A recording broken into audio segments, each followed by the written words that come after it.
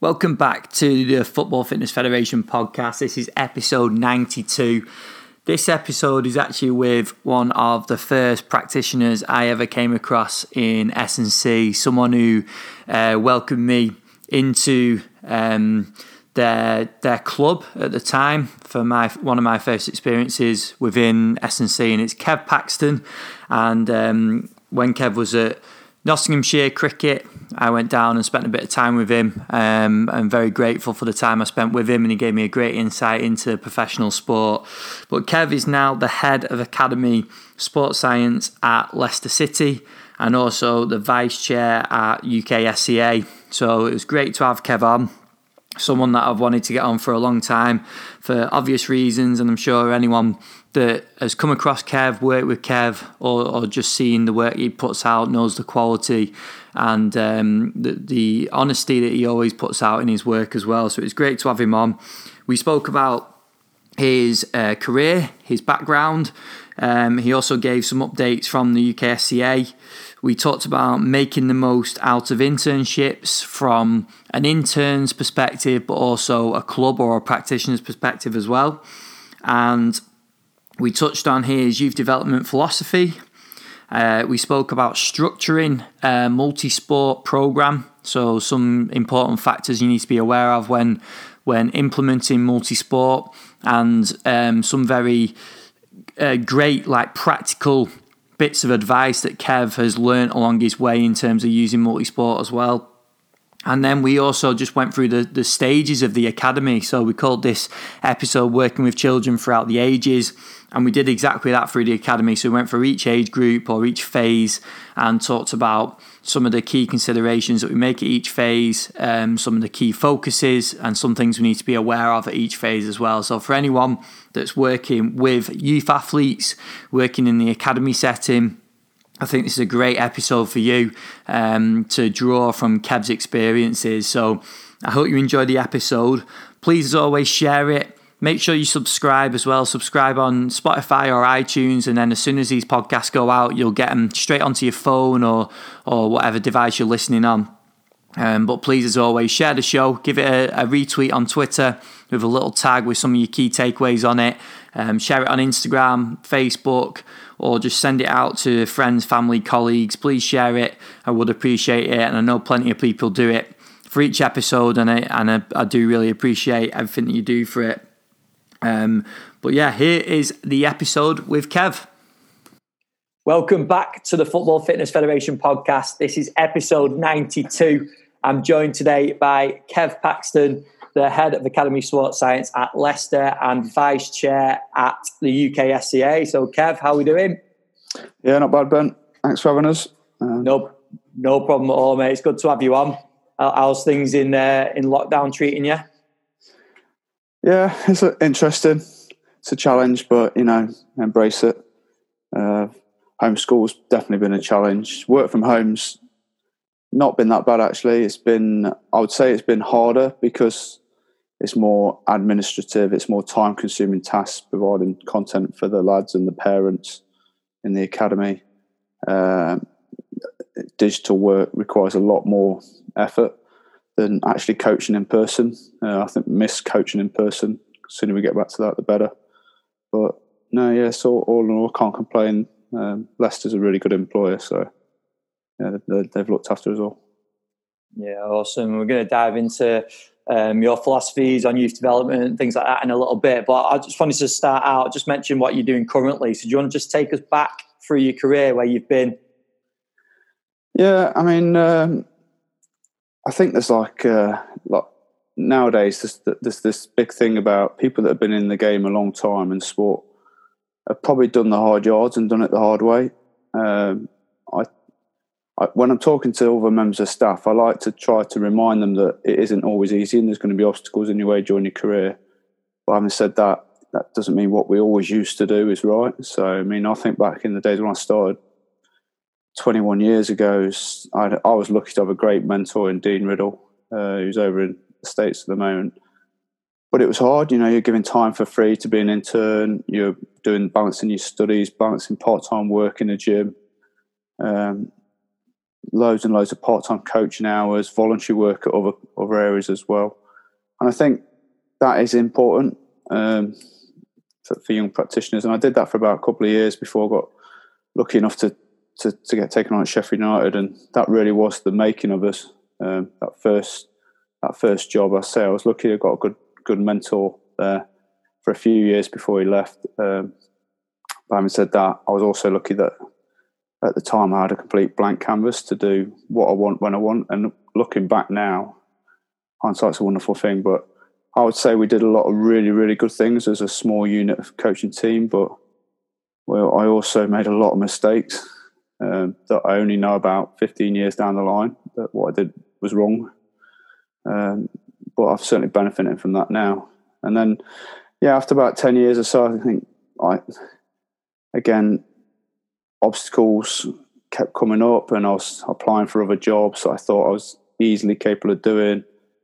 Again, in hindsight, I was probably a bit ignorant in that I wasn't ready for some of the bigger jobs, but I probably was ready, but my face didn't fit other jobs I was going for. So I think that's another message in your career, that you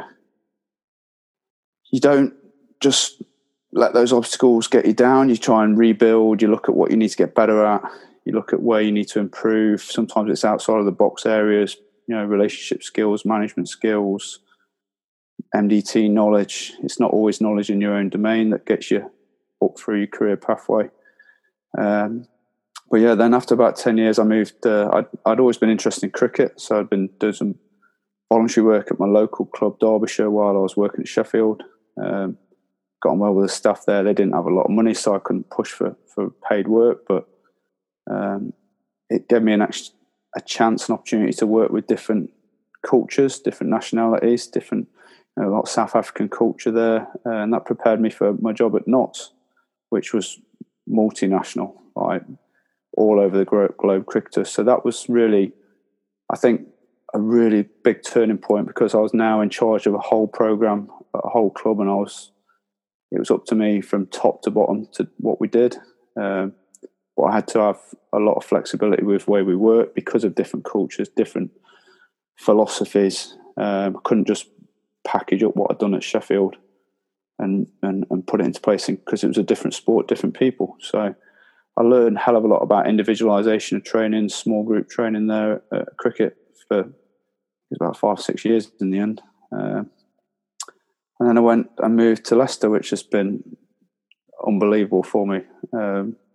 Fantastic ownership group, fantastic club, values. And really, it's not all been plain sailing, I'll be honest, because we had to build from the bottom all the way up. With the academy, there wasn't much in place. First team was obviously well set up, but the academy was rooted in its traditions of technical work. There wasn't much sort of physical performance support going on. So we had a lot of work to do to build it. And it was hard work at times, thinking, I've gone back 3 squares here, but you could always see light at the end of the tunnel. So, and lucky enough, we've had a lot of really good practitioners come through that pathway that have helped develop the program. So I think ultimately my career's now gone full circle, and I've become more of a teacher and mentor but I'm still learning things, still learning and refreshing ways of doing stuff. So, yeah, I think one area to dive into, which I spoke about recently, is where you talked about like going into clubs and having a blank canvas and being able to have that impact and sort of being thrown in. That's quite an interesting way of thinking at the moment, isn't it? Because a lot of clubs now are going to have something in place, aren't they? So what's your sort of views on practitioners that are coming through? If you take yourself back to when you started and practitioners are coming through in this current climate, there's not going to be, there's probably still a lot of opportunities, but there's not quite as many going into that blank canvas situation, is there? No, I think back over my career, and I was lucky enough to have blank canvases everywhere I went. So Sheffield United, blank canvas; Notts Cricket, blank canvas. Even with some of the work I was doing with Game Changer Performance, start up scratch company, blank canvas. Some of my lecturing work, blank canvas, new modules. It's only really Leicester that had kind of like some processes in place, but even then we've got to create a program. I think what I did learn from Leicester is that there's always deep values ingrained in organisations, and if it doesn't fit what you want or what you prefer and your bias, then you've still got to try and adapt. You can't just go, no, it's my way or the highway sort of thing. This is what it's done. It's always brought success. Success is dependent on the place, the current time and place you're at. So we had to take a lot of current what we were doing and adapt it and refine it and make it better. I still think back to some of the stuff 8 years ago when I joined Leicester, and me and Capesy were still doing some of the stuff that we've always done at Leicester, that they'd always done at Leicester before I joined. But hopefully what I've done since going in is brought a fresh outlook, fresh perspective, brought in new ideas, but also refined what was the values and ethos and made it better. Not changed it. It's evolution, isn't it? Not revolution. Yeah, I think that's an important point, isn't it? Because sometimes we can go in a bit gung-ho to situations without looking at the sort of if there is anything in place previously, looking what is in place and then taking things and sort of trying to tweak them, isn't it, into what we want. Yeah. I mean, just like what you just said, that's a great point. Like, the other thing to bear in mind with all that is you've only got one set of hands, and I've certainly over the years run myself right down to rock bottom energy levels and motivation levels, because I've tried to do everything myself. I've tried to take too much on. You've got to, I think what I've learned in later life is you've got to let people try and drive their own areas and guide them rather than do it for them and show them what you think should be done. But that takes time. I was going to say, do you think that ties into what you just said before about you seeing yourself more as a teacher and a mentor now? Yeah, I think you've got to have a lot of patience with that, though. And you've got to be in a secure environment where you know you've got time as well. So I accept at senior levels that you don't have that. Sometimes you go in, you go, if I'm going to die, I'm going to die by my own sword, sort of thing. And whereas if you're going into a more secure academy environment where they've got a long-term plan and you want staff to evolve as well as the player development program to evolve, you can't do it all on yourself. It's a bit frustrating at times because you go, I've seen this before 2 or 3 times and I know what will happen if we do this. But then you kind of think, maybe it won't in this environment, and maybe it's up to other people to find a solution so they grow and develop as well. So like I say, it takes time and it takes patience to let the solution grow, even if you think you've got a quick fix from your previous experience. Yeah, definitely. And something else we're going to dive into is internships and looking at it from 2 different points of view. So initially from a postgrad or anyone that's going into an internship, their point of view. So what would you say has been some key considerations they've got to make to get the most out of an internship? Yeah, I mean, I've had lots of conversations with lecturers at universities that are trying to set up internship programs, but also students that are wanting to apply for different programs. Ultimately, the main advice is don't sell yourself short by doing too many internships. So there comes a point where you go, right, if you're on your 3rd year of doing an internship, should there be a different pathway you should be exploring to get yourself more employable? So I think when you're fresh out of uni and you've been hitting the books hard and you've been doing some part-time work, whatever it is, ideally in the industry to get yourself experience and money, but it might be out of the industry. It might be packaging in a warehouse. It might be working in a bar, cafe,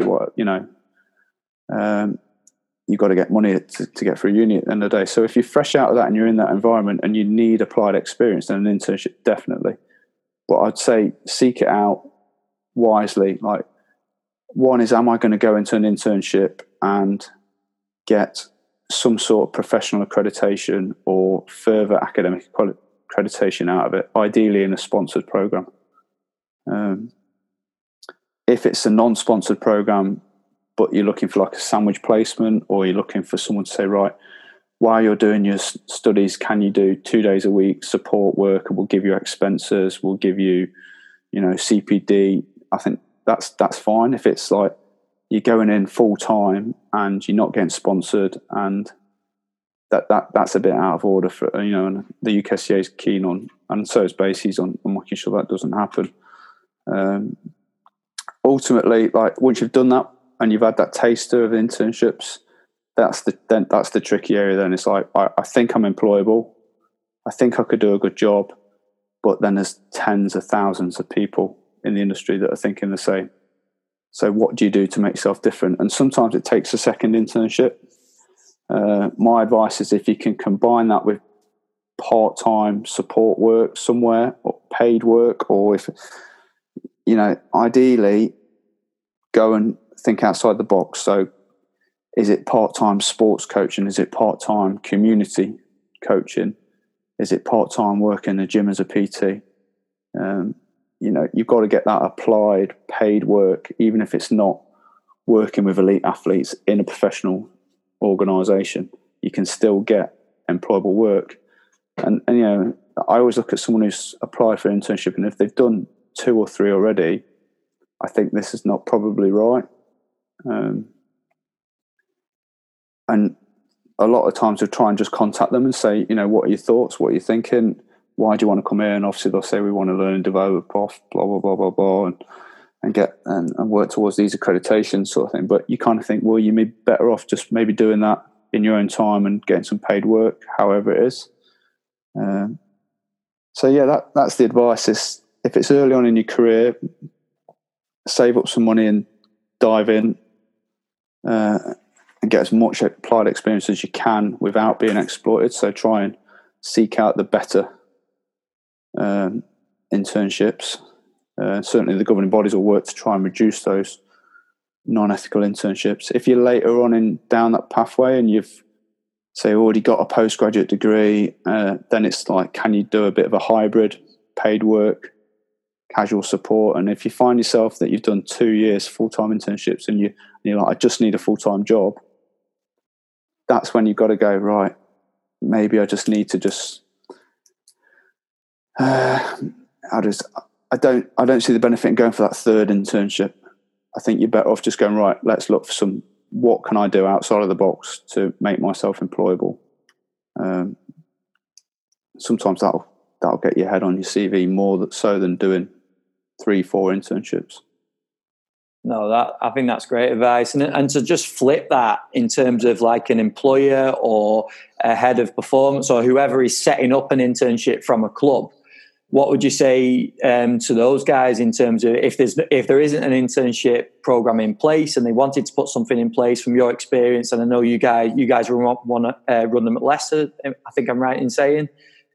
So what would your advice be in that situation? Well, I mean, if you look at how many graduates come out of university every year and how many decent universities there are across the UK at the moment, if you're an organisation, football club, rugby club, cricket club, tennis, netball, the EIS has got links to universities, the links are there. There's no reason to not have a good internship program tied in with a university. Absolutely no reason whatsoever. So it's just a case of making that dialogue with the universities and saying, like, this is how we see it happening. How do you guys see it happening? Can we work together? Can we get a blueprint down on paper? We've done it successfully with University of Derby. We've now done some work with Loughborough University, S&C program as well. And I know other clubs have done reasonable stuff with other universities. Cardiff Met, University of Wolverhampton, Birmingham, Leeds Met, Carnegie. There's loads of decent, Southampton, there's decent university programs. I suppose I've lost my train of thought now, rambling on. No, what I asked was just your advice. So if they want to set an internship program up, what would be the first steps, and what do they need to consider as well? Right. Yeah. Sorry. So first steps are literally make that link with the university. You've got to have that contact.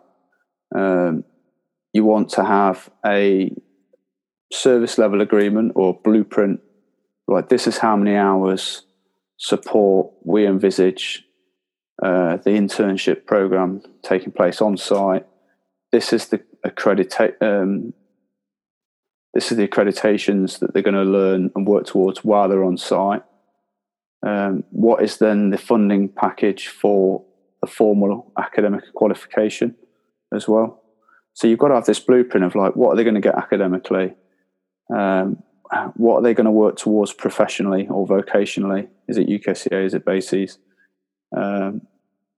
Is it psych? Is it performance analysis? And then can you tie it into a formalised funding program?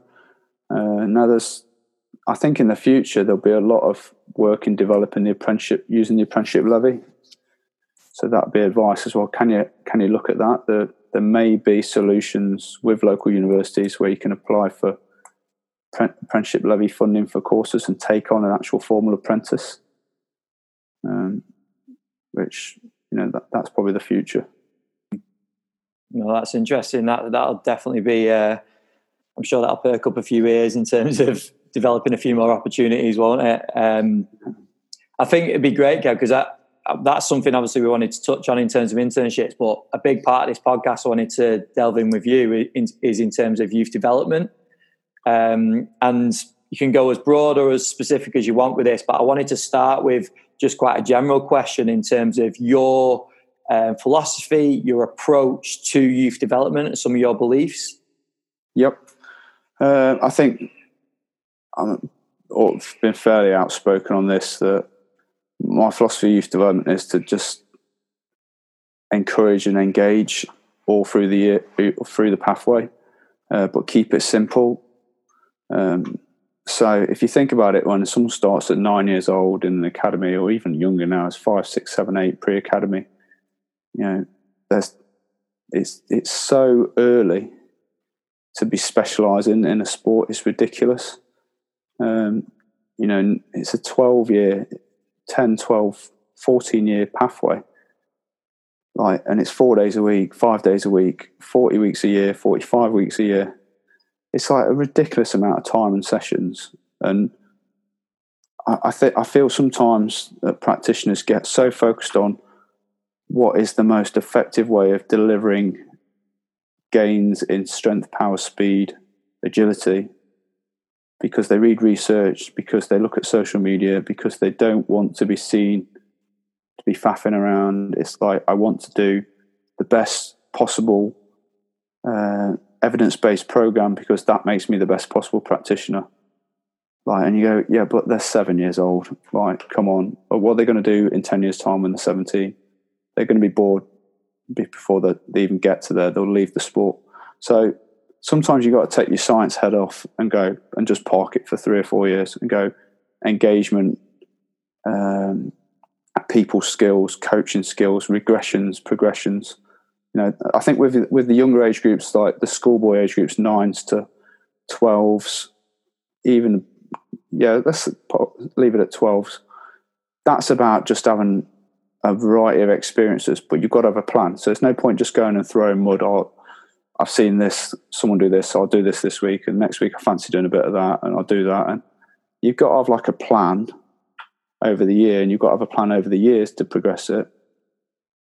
But it's got to be simple. So if you've got an under 11 that is flying and doing really, really well, keep testing them with some slightly harder variations of what they're doing.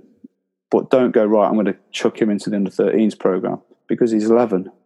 If you've got an under 11 that's struggling because they're new to the program, then you've got to maybe have a subtle variation to pull it back to get a bit, so they get a bit of success, so they don't feel, oh, I can't do this, and they freeze up and they're worried and they get stressed because they can't do what some of the other guys are doing, and then you've got to disguise all that with a bit of fun and games at the end. So if you look at like a progression and regression is a key thing through the schoolboy age groups. Like, that's what I want to do, but I might try and nudge a few that way, and I might try and pull a few back this way to give them some success and confidence. And then over the whole delivery schedule for those younger age groups, it's about like disguising. If you look at the analogy of chucking a few peas and vegetables into kids' food so they don't see them. So they get their greens without noticing. So it's like, have a few fun games, try and throw in a few drills to just teach them. Don't overload them. Make sure it's a bit enjoyable. Make sure you get a few simple points out. Chuck it into a game and have a finisher or competitive activity at the end, because they do like competition. Like, I really don't buy into the fact that we shouldn't be getting kids to compete. Like, they want to win. They always want to get a trophy. They always want to get points. They want some sort of scoring system, because they're competitive little beasts. They really are. Like, so it's important to try and get that, but in a fun game. You see the difference, don't you, when you put something competitive into a program, the intent that they have compared to just something where there isn't any competition and you're just sort of going through the motions. The intent is completely different, isn't it? Especially at that age. Yeah. And there's loads of great drills out there where you see on social media people making things interactive, decision-making drills for agility. And then you get the other side that just go, right, well, you know, doing drills for drill's sake is a waste of time. And I go, yeah, it may be for like an 8-week program or a 12-week program. If I had an athlete that came and said, here's a stack of money, train me for 12 weeks, and if I do really, really well, you get double the money, then I'm going to go for like a real bang, intense program with proven successes to try and get gains. But then if you never see them after that again, that's all right. But if you've got to work with people for 10 years, you can't just keep doing the same 12-week program for 10 years. Sooner or later it'll dry up. So you've got to chuck a few things. And if kids like jumping through ladders, and they like jumping over hurdles, and they like running with connected to bungees, all right, yeah, it's not proven athletic science for increasing acceleration times, but don't matter because they've got a beaming smile on it at the end of it. And that's what matters.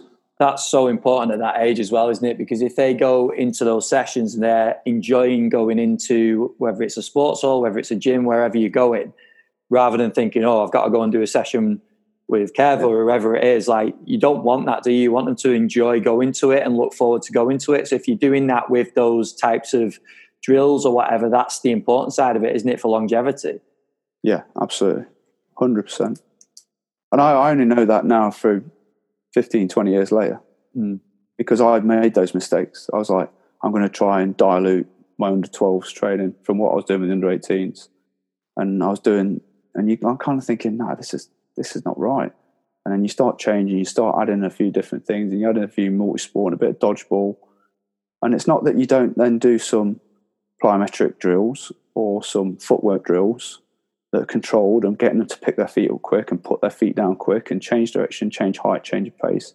You still do all that in a controlled manner, but then you add in a few little fun games afterwards to see if they can still move their feet and concentrate. And it's all like varying that perception action cycle from controlled to open closed to open skills. Just wanted to give a couple of updates on our online community. So for anyone that doesn't know, we have an online community at footballfitfed.com, and there's the community tab on the website. And it's basically where we have numerous webinars. We have presentations from our networking events from all sorts of different practitioners, all hosted on an online platform. So it gives you the opportunity to grow your network, to interact with fellow coaches, but also get access to all of our resources in terms of our webinars and network meeting presentations. So I'm delighted to say that we just confirmed some new webinars. So they're going to be out very soon. So as soon as we get the details on those, we'll release the practitioners that are involved and the subjects as well that they're going to cover. But I'm really excited about those. But there's also over 8 hours of webinars available now on the community from all different practitioners on all sorts of different subjects. The most recent ones were from Harry Routledge talking about the high performance environment. We've got Dr. Will Abbott from Brighton talking about how research informs practice. And there's also S&C coach from Bristol City, Hamish Munro, did a webinar for us on velocity-based training in professional football. So they're the latest ones. There's also plenty of others on there. as well as the network meeting presentations as well. So we've got presentations from coaches like Head of Sports Science at Celtic, Jack Naylor, Head of Academy Sports Science at Celtic, Oliver Morgan. We've got Adam Kerr, who's now at Leeds United. Dr. Will Abbott's also got a network meeting presentation on there as well. So loads of different practitioners with presentations on the community too. And you can get access to all of this by going to footballfitfed.com and click the community tab at the top. If you sign up there, it gives you 1 free month on the community so you can see exactly what it's all about. After that, it is only £4.99 per month, and you will get access to all the current content as well as all the future webinars. And when we can get going again with the network meetings, not quite sure when that's going to be just yet, but when we can get going with that, all the future network meeting presentations will be going on there as well, regardless whether you can make the events or not. So go and sign up, footballfitfed.com, click the community tab and sign up there, and that will give you your free month. Here is part 2 of the podcast with Kev. Oh, definitely. And that was another thing that I wanted to talk about, is because this has been spoke about loads in terms of the multi-sport approach, but how we structure it, like how, because like you said before, it's not just a case of just throwing random things in when we see it on social media, or we think of a sport that might work well at this time. Like we do need a bit of structure to it, don't we? So how do you guys structure it, and what are some considerations we need to make in terms of multi-sport? Yeah, I think this my time in cricket was amazing, to be honest, because like it'd be a long slog. I think some of the away trips we were doing 7, 8, 9 days away from home. Get up, have your breakfast at the hotel, get to the ground, hour and a half practice before, bit of fitness before with some. But then once the game starts, that's it. All you can do is maybe go and do a bit of netting or do a bit of gym work. So you had that little hour, and there's a lot made about cricketers playing football pre-game. But we used to do a load of sports. Yeah, we had big inflatable goals that we'd put up sometimes, but we wouldn't just play football. We'd play handball. I won't tell you what some of the lads used to call it. Swanee had a great nickname for it, but it's not for before the 9 o'clock watershed. We had some amazing little dodgeball tag games that we used to play, and it was just they enjoyed being kids for an hour. And this was like 30-year-old, aging cricketers that had been played international cricket, running around like stupid little kids playing games. But they just loved it, and it was a bit of excitement in the day, and a bit different, because then it was like sit on the balcony, watch cricket for a bit, then have to go and bat, or go and stand in the field for 8 hours. It's like you needed that variety. So we had loads of different games that we picked up. I think going into Leicester now, and we had a big multi-sport program at Sheffield United, so there's nothing I've learned from putting the two together now. Is at Leicester, it's play a few games, but then I'll have activities in between as well. So whether it's technical work with the coaches, whether it's physical work with the physical staff. I think what the big mistake is, like, say you've got a squad of 18 for a training session, 18 kids in, say, for example, the under 12s, or sometimes more than that. If you play a game of handball, or you play a game of tag rugby, or we play like variations of American football / tag.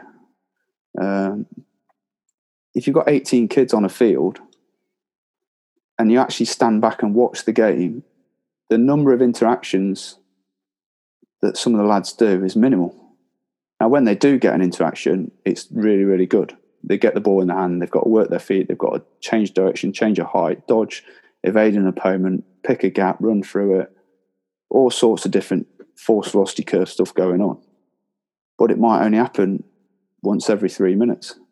So I think one thing I've learned is when you're playing multi-sport games is to maybe split your groups up. So you have 3 team sessions where you have 2 teams playing, 1 team doing drills, or split them into 4 quarters, and one's doing some little technical work with the coaches, one's doing some physical work, 2 teams are playing. And you cut your numbers down, because then you really get, like, you don't get much rest off the ball, and you have to keep working all the time. So that's a good way of doing it. It's having those little sandwich fillers on the side for the main multi-sport game that's going on. And that's a great point, because anyone that's done it and played like basketball or handball, like you say, you'll have like a group of players that are on it, aren't they? They want the ball all the time. They're demanding it, and their work rate is going to be so much higher than some others that just aren't that interested and that won't have the ball that much. So, like, splitting the groups down like that must be much better. I suppose you still got to control it, haven't you? Because there will be certain players that will still take over and want and get a bit more workload in. But I think that's a great point in terms of multi-sport, because it can just turn into a bit of a mess at the same time, can't it? Yeah, it's confidence with the lads as well. If they're not confident, they'll sit on the fringes and try and have a good look at the game. But then after 3 minutes is gone, or 4 minutes, or however long you play, they still haven't touched the ball, so they haven't done anything. So you got to encourage, and it's great social stuff. 4-corner model. You can put some conditions on where everyone's got to touch the ball, that sort of stuff. So they've got to interact. You're forcing them to play little combinations before they try and score. No, definitely. I think it'd be good now to move up the age group. So going into like more youth development phase. So just looking at that as a whole in terms of your approach, your philosophy, what are some key things you're looking to get out of those ages? I think as soon as they start hitting growth spurts, 12s, 13s, 14, 15s, there's still some real late developers that are struggling, and you've got to look after them. I think the key message to everyone in the MDT there is it doesn't always need to look like the sport, because that's the one thing they can't do. They can't react. They can't change direction quickly. They can't change their pace quickly. They can't do really high mechanical work. What they can do is they can do real controlled stability. That's probably when S&C programs should increase. But of course, people go, he's got a growth. He's in his growth phase. I'm worried about Osgoods. I'm worried about Severs early on, or so we're going to try and restrict and reduce his load. And I'm going, really? Actually, that's probably the worst thing you can do. Is we don't want to restrict the load. We need to substitute the load, and we need to change the stimulus going into those players. Don't do less. Do something different. And that's probably where you can. The trap is with the coaches have been consistently always wanting to drive quick, high tempo skills and fun and excitement and a buzz around training, and then they can't work out why the lads just hit a brick wall and can't do that. So it's that adaptability of the coach to go, right, maybe some of the guys need to be on. It becomes a lot more regression based. Does someone have to just sit as a floater? Does someone have to sit as a target man for part of the session? But when they're doing like little box possession transition drills, does somebody then pull out and do some individual S&C or individual technical in a controlled environment for 20 minutes? So they're not actually missing out. They're just doing something a bit different. I think from a S&C point of view, you've got to be really careful that for these phases, it's about challenging movement skills through different loading positions. So if it's a step up, is it a lateral step up? Is it a step up with a knee lift? Is it a contralateral step up? Is it a putting the load in different positions, arms out in front, arms out to the side, arms above the head? Can you pick real simple loading mechanisms? Medicine balls are great. If you think you've got 2, 4, 6, 8, 10 kilogram medicine ball, you can challenge the movement as well just by adding a little bit of increase in load. But I'd always favour the movement test rather than the load test. So can you change the actual body positions they get in to see if they can still maintain stability in the S&C exercises? No, I think that's a great point. And obviously in terms of how easy it is to transport around as well, medicine balls are going to be a lot easier than taking any any like barbells, dumbbells, things like that, aren't they? So it's going to be a lot easier to transport and move about too. Yeah, certainly around training ground, you can do stuff pitch side as well. Yeah, definitely. And to move up again, Kev, to the top end of the academy, then, so you talked then about more focus on positions rather than like force and external weight. So is this something now that we're going to transition into when we talk about the top phase? Yeah, I mean, ideally, when you've been running the program for a few years and guys have been in the system, the PDP is pretty easy, because by then you've ingrained a desire and a culture for them to progress and assess their training. Digitizing the program's been massive improvements. You know, it's their mode. They go to an iPad, they can use those templates better than they would if you pen and paper. No interest in that whatsoever. So it becomes more sort of self-guided, self-policed in the good ones. I think the issues are the ones that have not been in the system, that come in late, that maybe have had a completely different philosophy. They've got no underpinning movement skills, which is why they've been released from a previous program, and you picked them up and you think, well, can we turn them around? They've got something. Can we, so it's that becomes a challenge, and then you have to go for that regression mentality. But at the same time, you haven't got the time now. You've got a time pressure you need to regress to get them to do something, but at the same time, like in 2 years' time, if they haven't done it, they're out.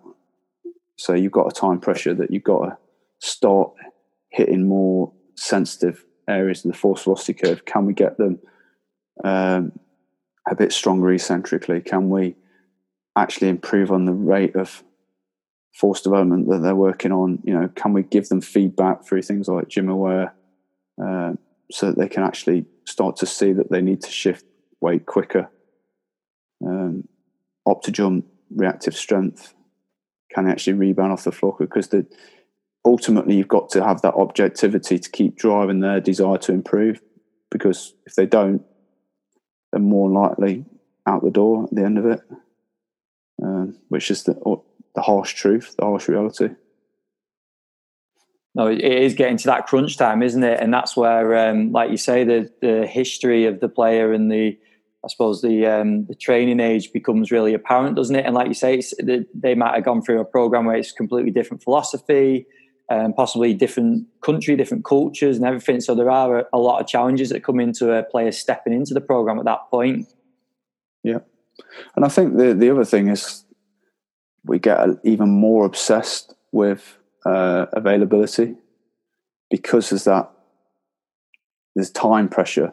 So you don't want players to miss sessions, an undue amount of sessions. So you tend to be a lot more conservative with your approach to adding stimulus into the lads, because I don't want to overcook them, because then I'll risk them missing 2-3 months, and that could be, contract ending 3 months. In reality, we obviously try to support people that have been missed through long-term injury and help them, give them that extra time. But in the reality is that they need to have that consistency of training over the 2 years to catch the eye, to learn the movements, to learn the tactics. And if they're sat in the gym with a long-term injury, it's really tough then to get someone to come back to then actually show that they can make the grade. So there is that fear that we probably sometimes become a bit too restrictive. And again, I think that's where if you've had a decent experience in the YDP, then the player themselves will go, well, actually, I'm happy to do something. I just need to do something different. And they can start to gauge the practitioners on what they feel comfortable doing, rather than just, I can't do anything because I don't want to get injured. Yeah, there's a lot that goes into that, isn't there, in terms of trust of the program and practitioners, and that's built over, and confidence as well, isn't it? That it is just a shift of focus, not that you're taking a back seat and we're going to focus on these players. It's that you're doing something different to still make progression. I think it's a great bit of advice there for practitioners. If you want to engage in relationships with players. I've said this to a lot of staff. If you want to improve your relationship with the squad, with certain players, sometimes just by doing work with others, they'll see that and go, actually, yeah, he's all right. He cares. He's doing extra work with so-and-so that's maybe out of favour, or doing extra work with so-and-so that's struggling with injury at the moment. And while they'll see that, and, don't think that players in an elderly changing room, PDP changing rooms, don't talk to each other. They got a lot of time sitting chatting about what's going on within a football club. Sometimes you can improve your relationships with others by working with everyone in a consistent way, and not favouring individuals. I think that's a great point, because we spoke about it loads on the podcast, building relationships and communication with players. But I think that's the first time that's come up, is that can have such a big impact, can't it, when your teammates are taking notice of the work that's going on elsewhere and with other players. I think that's a great point. Yeah. No, that's definitely.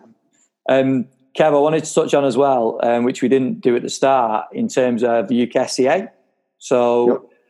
Are there any updates you can give? Anything that the listeners need to be aware of in the coming weeks, months?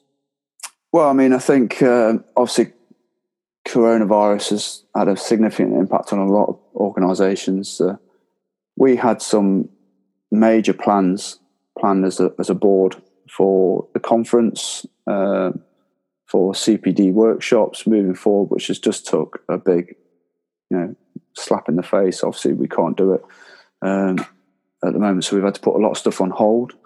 I think what Rich Clark's been doing with the webinars has been hopefully great, and people like yourselves doing webinars. We really need this during this period more so than normal, because you've got to keep people engaged mentally. So yeah, we tried to do that. Obviously, the AGM's coming up in August, so the board election's coming up in August. Hopefully some of you guys will be voting for us, because I'd love to stay on the board again for another term, and finish off some of the stuff we've started. We're looking at, over the last few months, we've had significant meetings about increasing the board, and looking at what the board can do to impact on equality, diversity and inclusion within sport. So that should be coming out soon. A message from the UKSCA as well on that. Please don't think that that's a gut reaction to recent events that have occurred, because we've been planning this for quite a while now. But obviously the release of it is due to the timings of the board elections in August. It just so happens that it's tied in with a major events that have happened with the Black Lives Matter campaigns, which is totally behind. What else? CPD. I say we're just trying to look at ways we can engage with the membership better and support the membership. UKSCIQ has been a huge resource that we put a lot of effort into. So hopefully that's supporting members that are already accredited, that don't need to go on the workshops, don't need to go on so much as some of the CPD events, that they feel they might need just more personalised approach to their development. I've looked at forming links with BASES. That's a future links there with BASES in terms of reviewing our accreditation process to tie in with them a bit better. We've got a major accreditation review on the way in terms of our professional standards that we've tied in with CIMSPA. So unfortunately that took a little bit of a hit, but that's been being worked on at the moment, and hopefully that'll come good to have that chartered status for an S&C coach. Will really help the profession in terms of tying in with the NGB links that we've got. So we're doing some major links with NGBs in different sports, cricket, rugby, hopefully some of the Olympic sports, athletics, to try and improve those standards, professional standards and employability through links with the NGBs. Can't really think of much else really. safe to say there's plenty going on though, and plenty in the pipeline. Yeah, I mean, we're having regular online meetings. We've got regular chats going on. So just when I think I've got a moment of headspace in between work at Leicester and craziness at home, then you can see emails come through. But I wouldn't have it any other way. It's I've always wanted to contribute and give back, and everyone on the board's similarly like strong desires to improve the profession. So it's a really nice time at the moment, and hopefully, touch wood, it'll carry on into another term. Yeah, I encourage people. When's the voting? Emails will be going out to the membership soon. I think it's going to be the end of August. They look to elect new board members. Myself, Pete Mundy. Terms are finishing, and hopefully there's going to be a new board position coming out as well.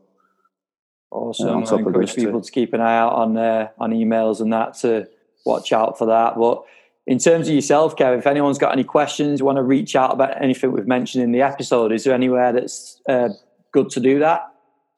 Yeah, I mean, I've got my personal email on my LinkedIn account, so direct message me through Twitter if needs be as well. I mean, please don't feel offended if I don't get back straight away. Sometimes you just miss messages because, like this morning, I'm digging up the garden and I see it and my hands are all dirty and I go, oh, I'll reply to that later. And when I get in, I completely forget about it because the kids are having Royal Rumble or, all sorts of stuff cracking off. and then you just suddenly remember, oh no, I didn't reply to that. So yeah, no, awesome. Well, I appreciate you coming on, mate. I know you're really busy, so it's great to fit that in. It's been a long time coming, this one, so thank you very much for coming.